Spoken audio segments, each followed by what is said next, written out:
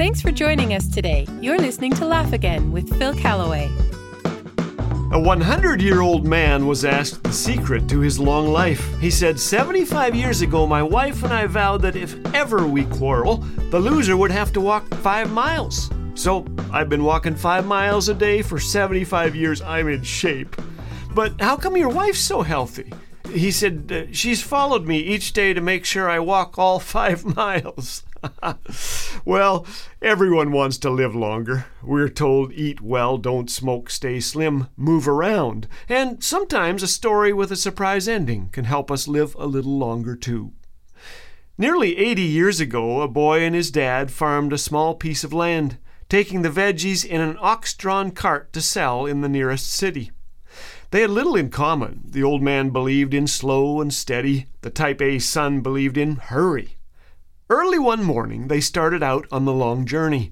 The son prodded the ox with a stick, urging the beast to go faster.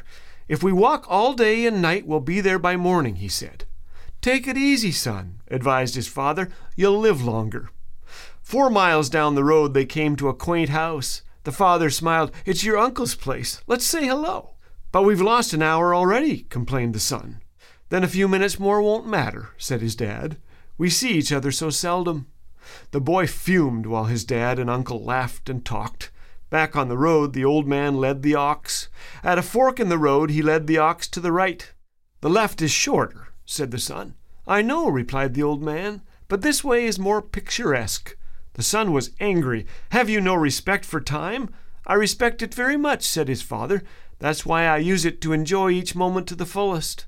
The winding path led through graceful meadows, along a rippling brook, until the sunset came into view. The old man pulled the ox to a halt.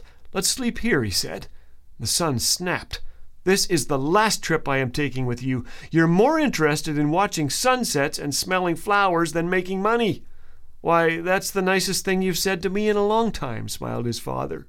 Minutes later, he was snoring as the boy glared up at the night sky. Before sunrise, he shook his father awake.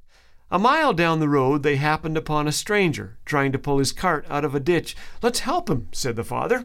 And lose more time? The boy exploded. Relax, son. You might be in a ditch yourself sometime. We need to help others in need.